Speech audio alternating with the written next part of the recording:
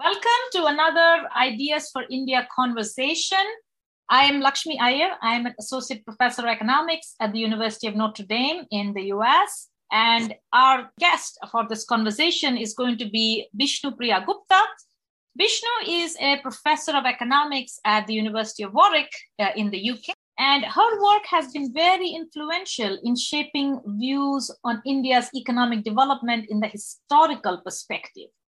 So today's topic is going to focus on the role of history in shaping development, particularly India's economic path. And so we're going to talk to Bishnu about some of her work on things like the great divergence, on what India's economic path has been, what have been the historical circumstances or institutions that have shaped the development trajectory of India, and other interesting topics. So thank you for being with us, Bishnu. I also want to say that Bishnu is the research director of CAGE at the University of Warwick. CAGE is the Center for Competitive Advantage in the Global Economy. It's an ESRC-funded research center. And even more exciting, Bishnu is going to be the editor of the Journal of Economic History starting in July of this year. So welcome to the Ideas for India conversation, Bishnu. Thank you, Lakshmi. It's a great pleasure to be here, and thank you for inviting me. Yeah, so let's jump into some of the things I wanted to pick your brains about. One is, of course, this is a particularly appropriate moment for having this conversation on history, because India is now completing 75 years as an independent country. And so I want to examine two big questions in the conversation. How successful has India's economy been before colonial rule, during colonial rule, after colonial rule? And secondly, what is the role of history, broadly speaking, historical events or actors or institutions in shaping India's development trajectory? So let's get your thoughts on how well has India's development path gone? So I'm going to take you back several hundred years and to the time of Akbar, because Steve Broadberry, Johann Custodes, and I estimated the GDP per capita for India going back to 1600. And I'm going to share a little graph with you so that I can talk you through what our data shows on this particular indicator of economic development.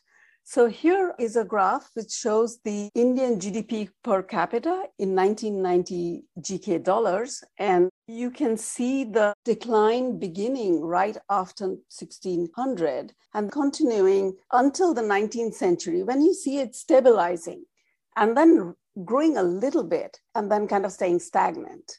Now, if I show you the relative decline with respect to British GDP per capita, you can see that decline is much sharper. And that's because Indian GDP started declining quite early on. At the same time, British GDP per capita was growing. So the difference between the living standards of the two countries diverged quite dramatically. And that's what is known as the Great Divergence. So I'm going to stop sharing here and then move on to some of the questions that you've raised. The idea that colonization is what led to the decline in Indian GDP per capita is not something we find in the data. We find that this started a long time before that. It did not do very much better under the colonial rule. But once India integrated into the British Empire from 1858 and into the system of trade, there was some increase in agricultural production. There was introduction of new crops, and that did have some impact on increasing GDP per capita a little bit. Although this was not sustained, so almost the whole of the first half of the 20th century, there was total stagnation in the colonial economy. So in that sense, it's totally legitimate to say that, the British did nothing for Indian economic growth if you look at the historical data. But at the same time, your data is showing something very interesting, that the common view is that India was the great glory in the British crown. India was a super rich country, and the British coveted all these riches of India, and then they impoverished India through their policies. And your data from the early period is kind of going against both of these ideas. First, India's economy is already in decline at the time the British Empire was being set up in India. And it was exactly at that time, as you say, it made even worse by the fact that Britain was undergoing the Industrial Revolution and they were growing very fast. And secondly, it's not that, as you say, you can say, blame the British for not stopping the decline. In fact, your graph shows that it flattens out a little bit after the integration of the British Empire. So that was actually quite surprising to me. I had a little bit of a follow-up question. What kind of records do you use to construct these amazing series all the way back? That's a lot of work, I'm sure, finding the resources to create these estimates, but that's created such new knowledge for us. So the method that was used for the British context initially, now the British data is much richer, was to look at what the population estimates are, and then to think of what would be needed if everybody consumed a certain minimum agricultural output and a certain minimum industrial output, and so on. And then we have data on real wages to build in some elasticity. And then we can see if income wages were falling, what would happen to that consumption? What would happen if wages were rising? So we get a trend. Our data is actually quite different from Madison's data, which just assumes that everybody was at subsistence. And so this is kind of estimates from the demand side. Right. But we need cross checks that these are accurate. So we collected supply side estimates based on revenue, government spending, actual agricultural production at 3 different points in time, and cross checked that our demand side estimates actually fit in with the supply side estimate, so that these are actually reliable estimates. And we do have that robustness check. And so the methodology is very simple, but it relies very much on these cross checks, which are based on supply side estimates. In a sense, from a basic Econ 101, one is like the expenditure estimate of GDP, the other is the income based. Exactly. And you did both, and both of them show the same trends, that economic decline starts after 1600 and continues throughout, with some variation in the speed of decline, perhaps, and maybe a little bit less of a decline after the British established their empire.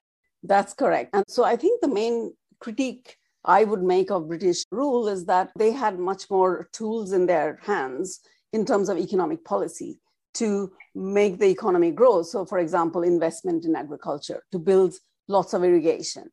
And they did build some irrigation, but this was pretty limited. And therefore, you don't see a big impact on agricultural output. In fact, you see a lot of stagnation. And that accounts for the overall stagnation in the economy, because what the literature for a long time has emphasized is the deindustrialization in the 19th century, the decline of the textiles, handicrafts and the textile industry. And that is true. And it actually made a lot of people unemployed and moved them back to agriculture. But this was a very small part of the economy. So its overall effect wasn't that big. And the pictures we have from, for example, work of Chris Bailey, which is of very vibrant market towns and so on, very urban based.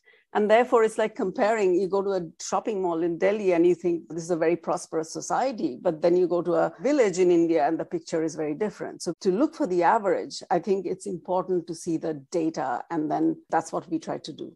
Yeah. So the other thing I actually wanted to say is that there is also this perception that the British didn't allow Indian industries to develop. And that I don't think is true, because Indian industrial output at the time of independence was very similar to the industrial output in Korea, for example. So the industries which grew very rapidly in this period were the modern cotton textile industry, the tea industry, the other industries. And a lot of Indian entrepreneurs were involved in it. So it is not a story of the British actually preventing Indian industrialization. There was a lot of industrial growth at this time. But what are the constraints on Indian industries at that time?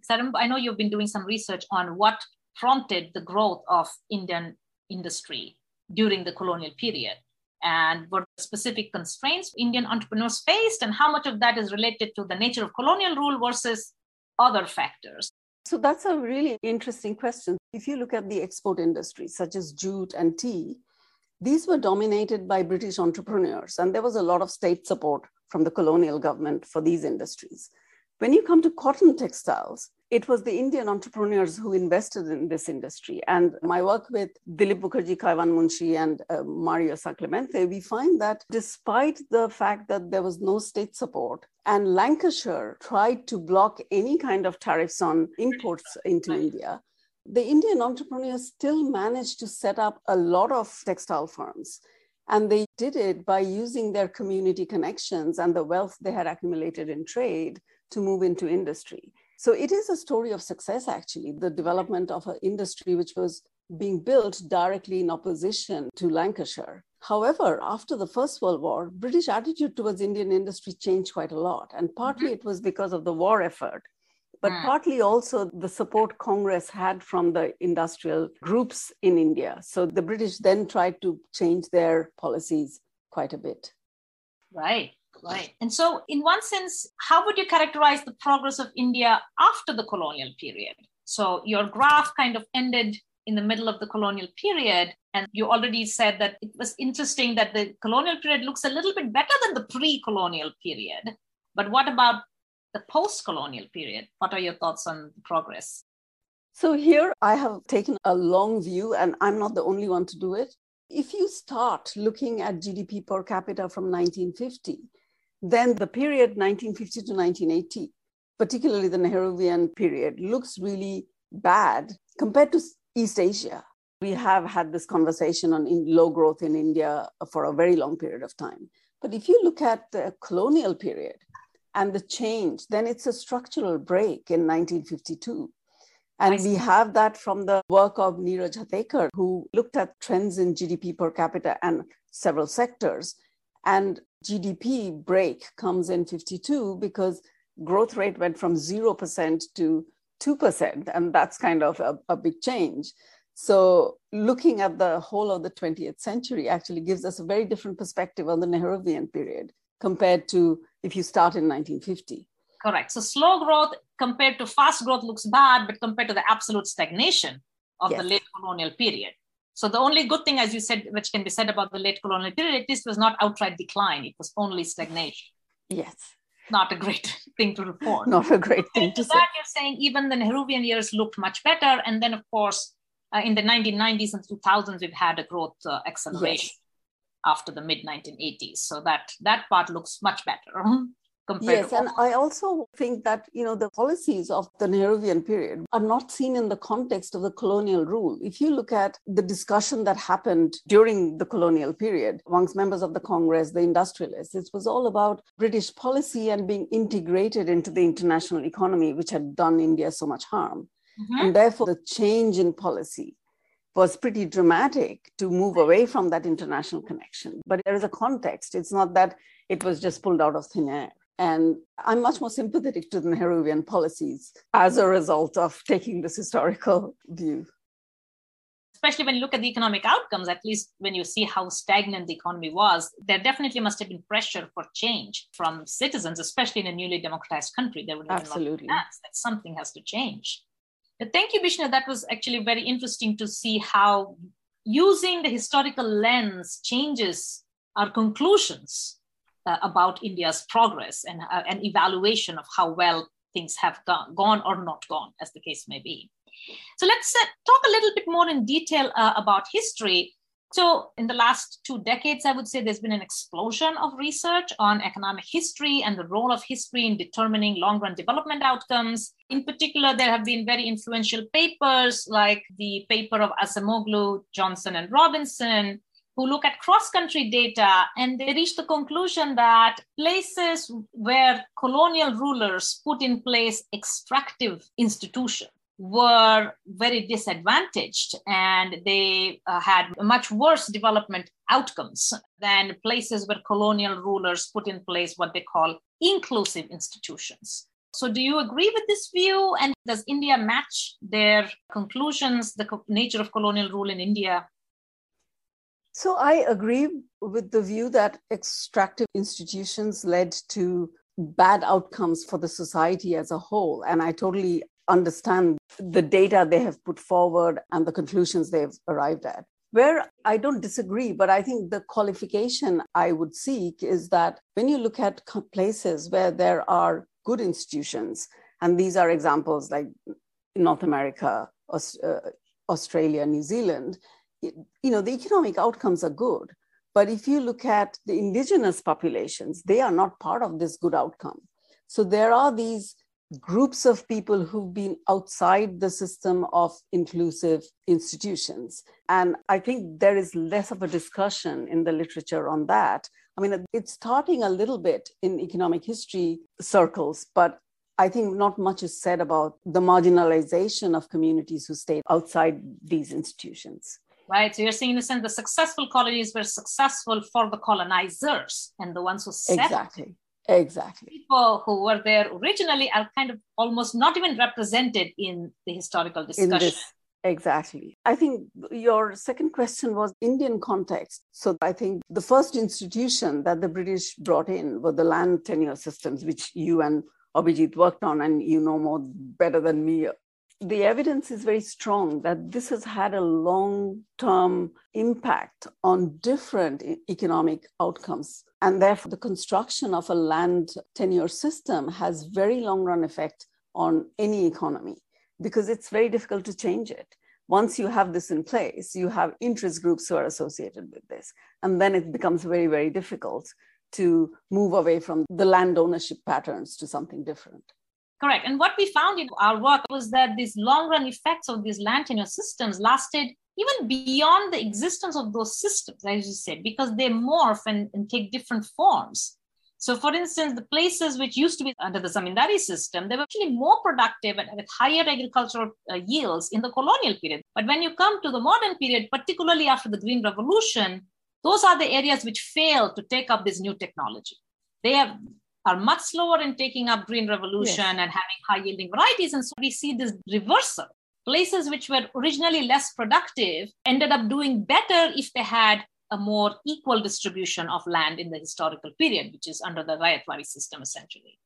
So, as you say, even though we don't officially have zamindars anymore, the system gets perpetuated in other ways. For instance, some of the things we speculated about was there's a lot more class conflict in those areas because of these different interest groups having been created and solidified over so many years. Exactly. And then we also see it in many other contexts. Like, so you look at the Mita in Peru, with Melissa Dell's work, or you look at Engem and Sokolov's early work. Once the land ownership system is in place, that has very long-term implications in many different contexts. Correct. And I think one of the interesting things about Engem and Sokolov's work was they said the richest American colony in the 1600s were Cuba and Barbados. They were the rich sugar colonies, but they had set up these highly extractive systems of slavery, of forced labor, of very unequal ownership of land. And in the modern period, these are not counted among the very rich countries anymore. So again, they document this huge reversal about places originally considered unproductive, not worth investing in, but in the long run being much more economically successful. I mean, which brings me to my related question about the role of labor market institutions. So we talked about land and the other big factor of production, which is labor. Part of this is the evidence from the Americas that places which had plantation agriculture, forced labor, slavery, those were originally put into place because they were very profitable at that time. And now those areas are not as well off as before. And Nathan Nunn's work using African data has shown the same thing, that places in Africa where a larger number of slaves were taken and exported to the Americas experience huge declines in per capita GDP. In fact, they are much worse off even today. And obviously, we do not have slavery anymore. Slavery ended more than almost 200 years ago. But the lingering effects are still there. And part of it is the institutions and the culture that was built as a result of the slave trade, in particular, pervasive mistrust between individuals and between groups of individuals, and pervasive mistrust of their own governments, because clearly history showed that they could not trust their governments to keep them safe. And he feels that that's one of the reasons slavery has this long run effect. So in India, can we identify questions of labor market institutions? India never had much slavery of the kind that was practiced in the American colonies. So what kind of labor market institutions, especially historical ones, have long-run effects? We know from Nathan Nunn's work and also other work on serfdom that these have very long-term effects. But institutions such as slavery and serfdom have always emerged in the context where there is a labor shortage. And India has never been in that situation. So the labor market institutions in India have been very different. We see prevalence of bonded labor in the context of interlinked factor markets, but it's not anything of the scale that we see in the context of slavery, of serfdom in Europe or the Russian Empire. But what was quite specific to the British Empire was that once the slave trade ended, these places of labor shortage were looking elsewhere to get labor. And the colonies were used to supply indentured labor. And these are contracts where, people were given a passage to come to the places of production and then stay for a fixed number of years until they repaid that debt.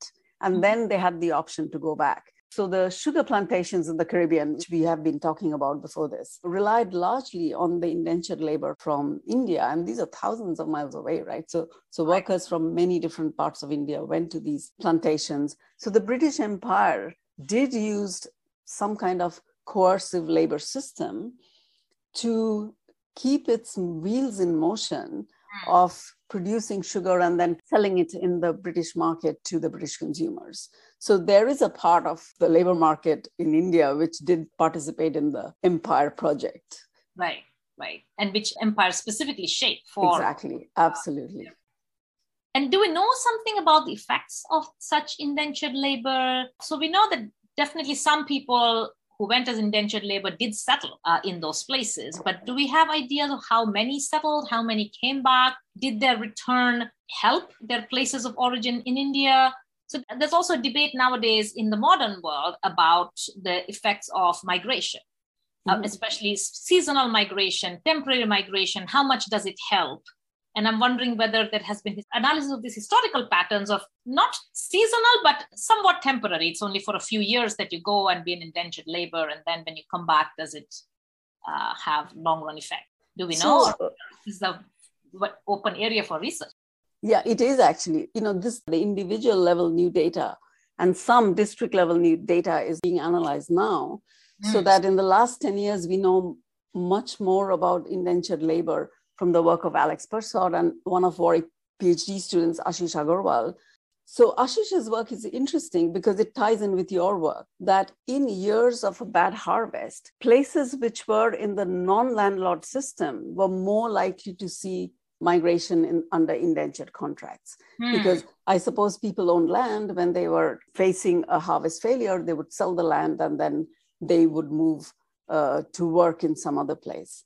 And that work is actually really quite interesting. And it could be because that workers in the landlord tenure areas, maybe they were already on a bonded labor contract with the landlord. Exactly. A new contract somewhere else. Absolutely. So there is some kind of coercion to remain in the landlord areas as opposed to non-landlord areas. In terms of return, there is again some very new work coming through. There's work by Uma Kambhampati and Neha Hui, which looks at the caste composition and the gender composition of migrants who came back. So people who went on indentured contracts but returned.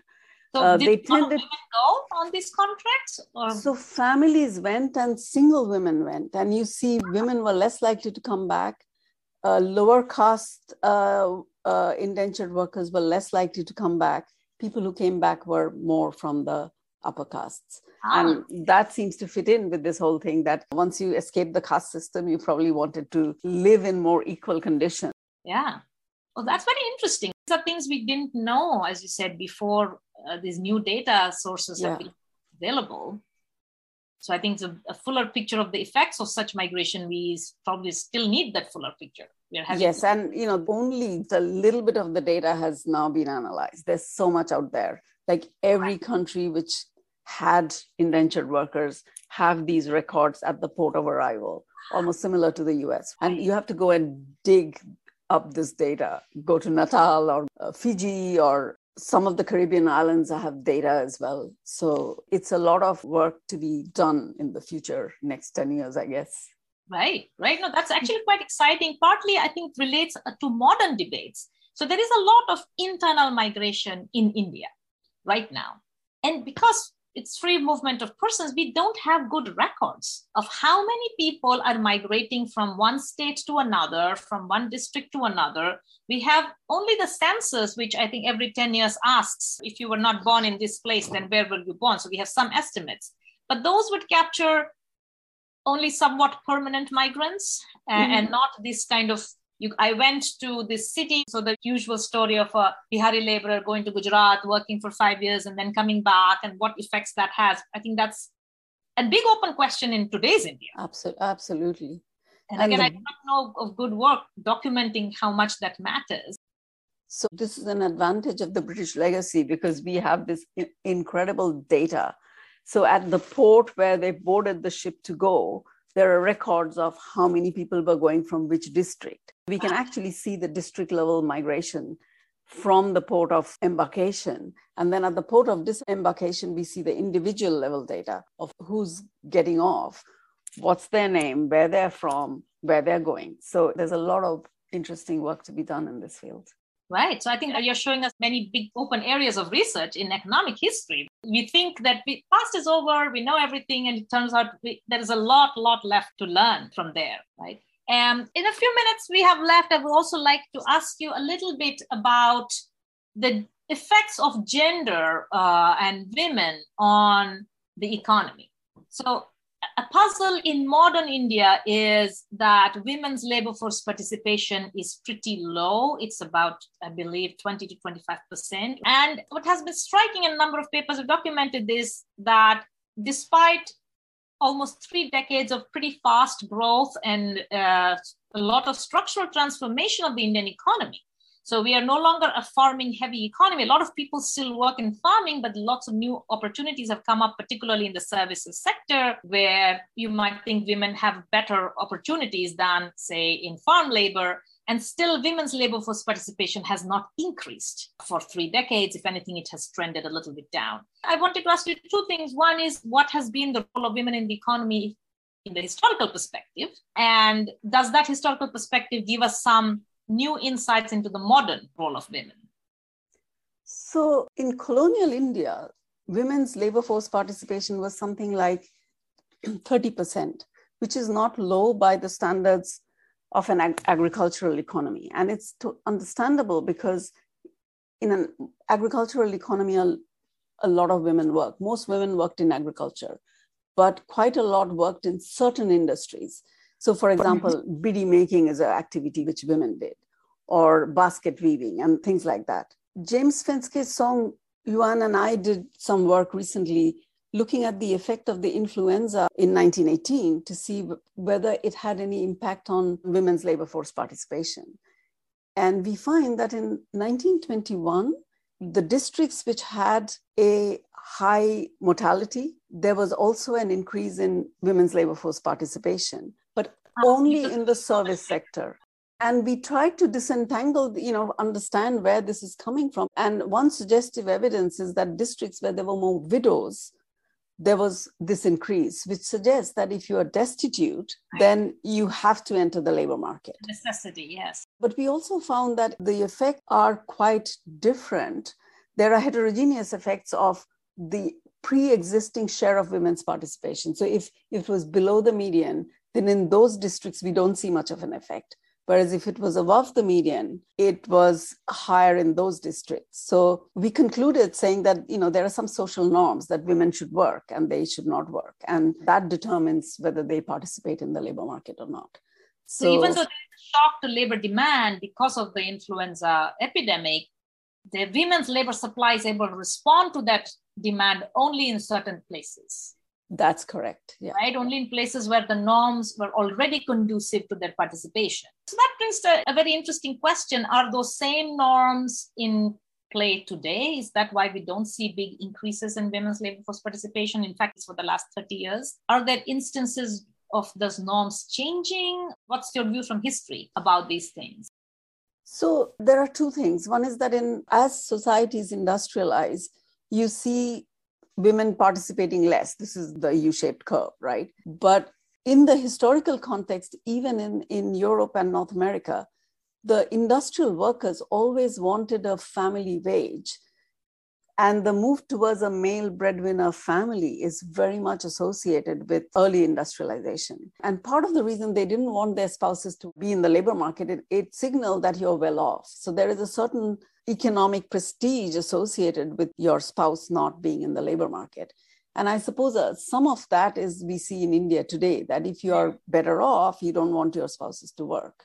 But the other thing which strikes me about India is that, there is a big increase in service sector growth. But in the service sector, some of the jobs which are in the West, for example, done by women are not done by women in India. For example, in the hospitality industry, you don't see many women working, or in clerical jobs. So I think there is a social conservatism which impedes women moving to the sectors where they might have a natural advantage.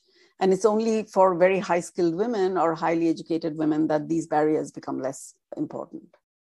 These two things you mentioned, the social image and the bias against women's work, could be self-reinforcing in a growing economy, paradoxically, right? So as an economy becomes richer, and as, say, the male wage becomes higher, then this status argument kicks in even more. And so even if the other norm gets a little bit relaxed, that people become more okay with women working, this social image thing would counterbalance that. Right? So maybe it's a combination of these two factors that are driving the low participation. Yeah, I don't work with contemporary data, but from what I've read in the literature, that's the conclusion I would draw. Having said that, suppose you increase college education. I think college-educated women are less likely to be bound by social norms. And then you might see a bigger increase in women's labor force participation. And India, I don't think is there yet, but maybe that's the way forward. So, India has been, in terms of educational gender gaps, there has been a lot of catch-up. In terms of primary school enrollment, it's equal across genders. I think there is still a little bit of gap in secondary school completion. But those gaps are being narrowed. So that is some potential for change in the future, and it might be something to watch out for. And finally, I just wanted to ask you, well, now that India has completed 75 years as an independent country, how much can we still blame history? Or let's put it the other way, have we overcome our history, or does it still continue to constrain us in some ways? So I think some of the historical legacies, still remain. And I want to pick on education, because I think the British policy towards education was very different from what the Japanese did in East Asia. So the British prioritized secondary education and tertiary education at the cost of primary education. So even when in Britain, universal primary education was being rolled out, it never got any voice in India. And that had implications, because we now have an economy where there's a lot of skills, and all these skills are concentrated in the service sector, which was historically also the case. So, occupations like trade and other service sector occupation needed high levels of literacy in the colonial time. And that's also the case today. So in that sense, the education policy didn't change very much right after independence. There's still the secondary and tertiary sector education bias that's part of the policy. And so that legacy has continued. And I think it still has impact, because we see that in the service sector growth, whereas, industry has never been a leading sector in India. Despite many campaigns in Absolutely. India, national manufacturing mission, you can name all kinds of policies. But services are now more than 50% of India's GDP. And most of the human capital is in services, whereas you see industrial workers, with primary education, or maybe there are also a significant number of workers without any education. Mm-hmm. So I think that has implications for productivity in the industrial sector. And I think it's very different from what happened in East Asia. And maybe that may explain the difference between East Asian development pattern and Indian development pattern. So that's at least one pernicious long-run effect of historical policies. I will wind up now. Thank you so much, Bishnu, for highlighting how studying history can change our view of modern Indian development and modern Indian trajectories as well. How sometimes history's pernicious effects somehow continue. And I think you've highlighted also areas of open research where there's still much to be learned, both from history and from the modern context. So thank you for sharing your work with us, and thank you for joining us. Thank you very much, Lakshmi. It's been great talking to you about Indian economic history, and thank you again.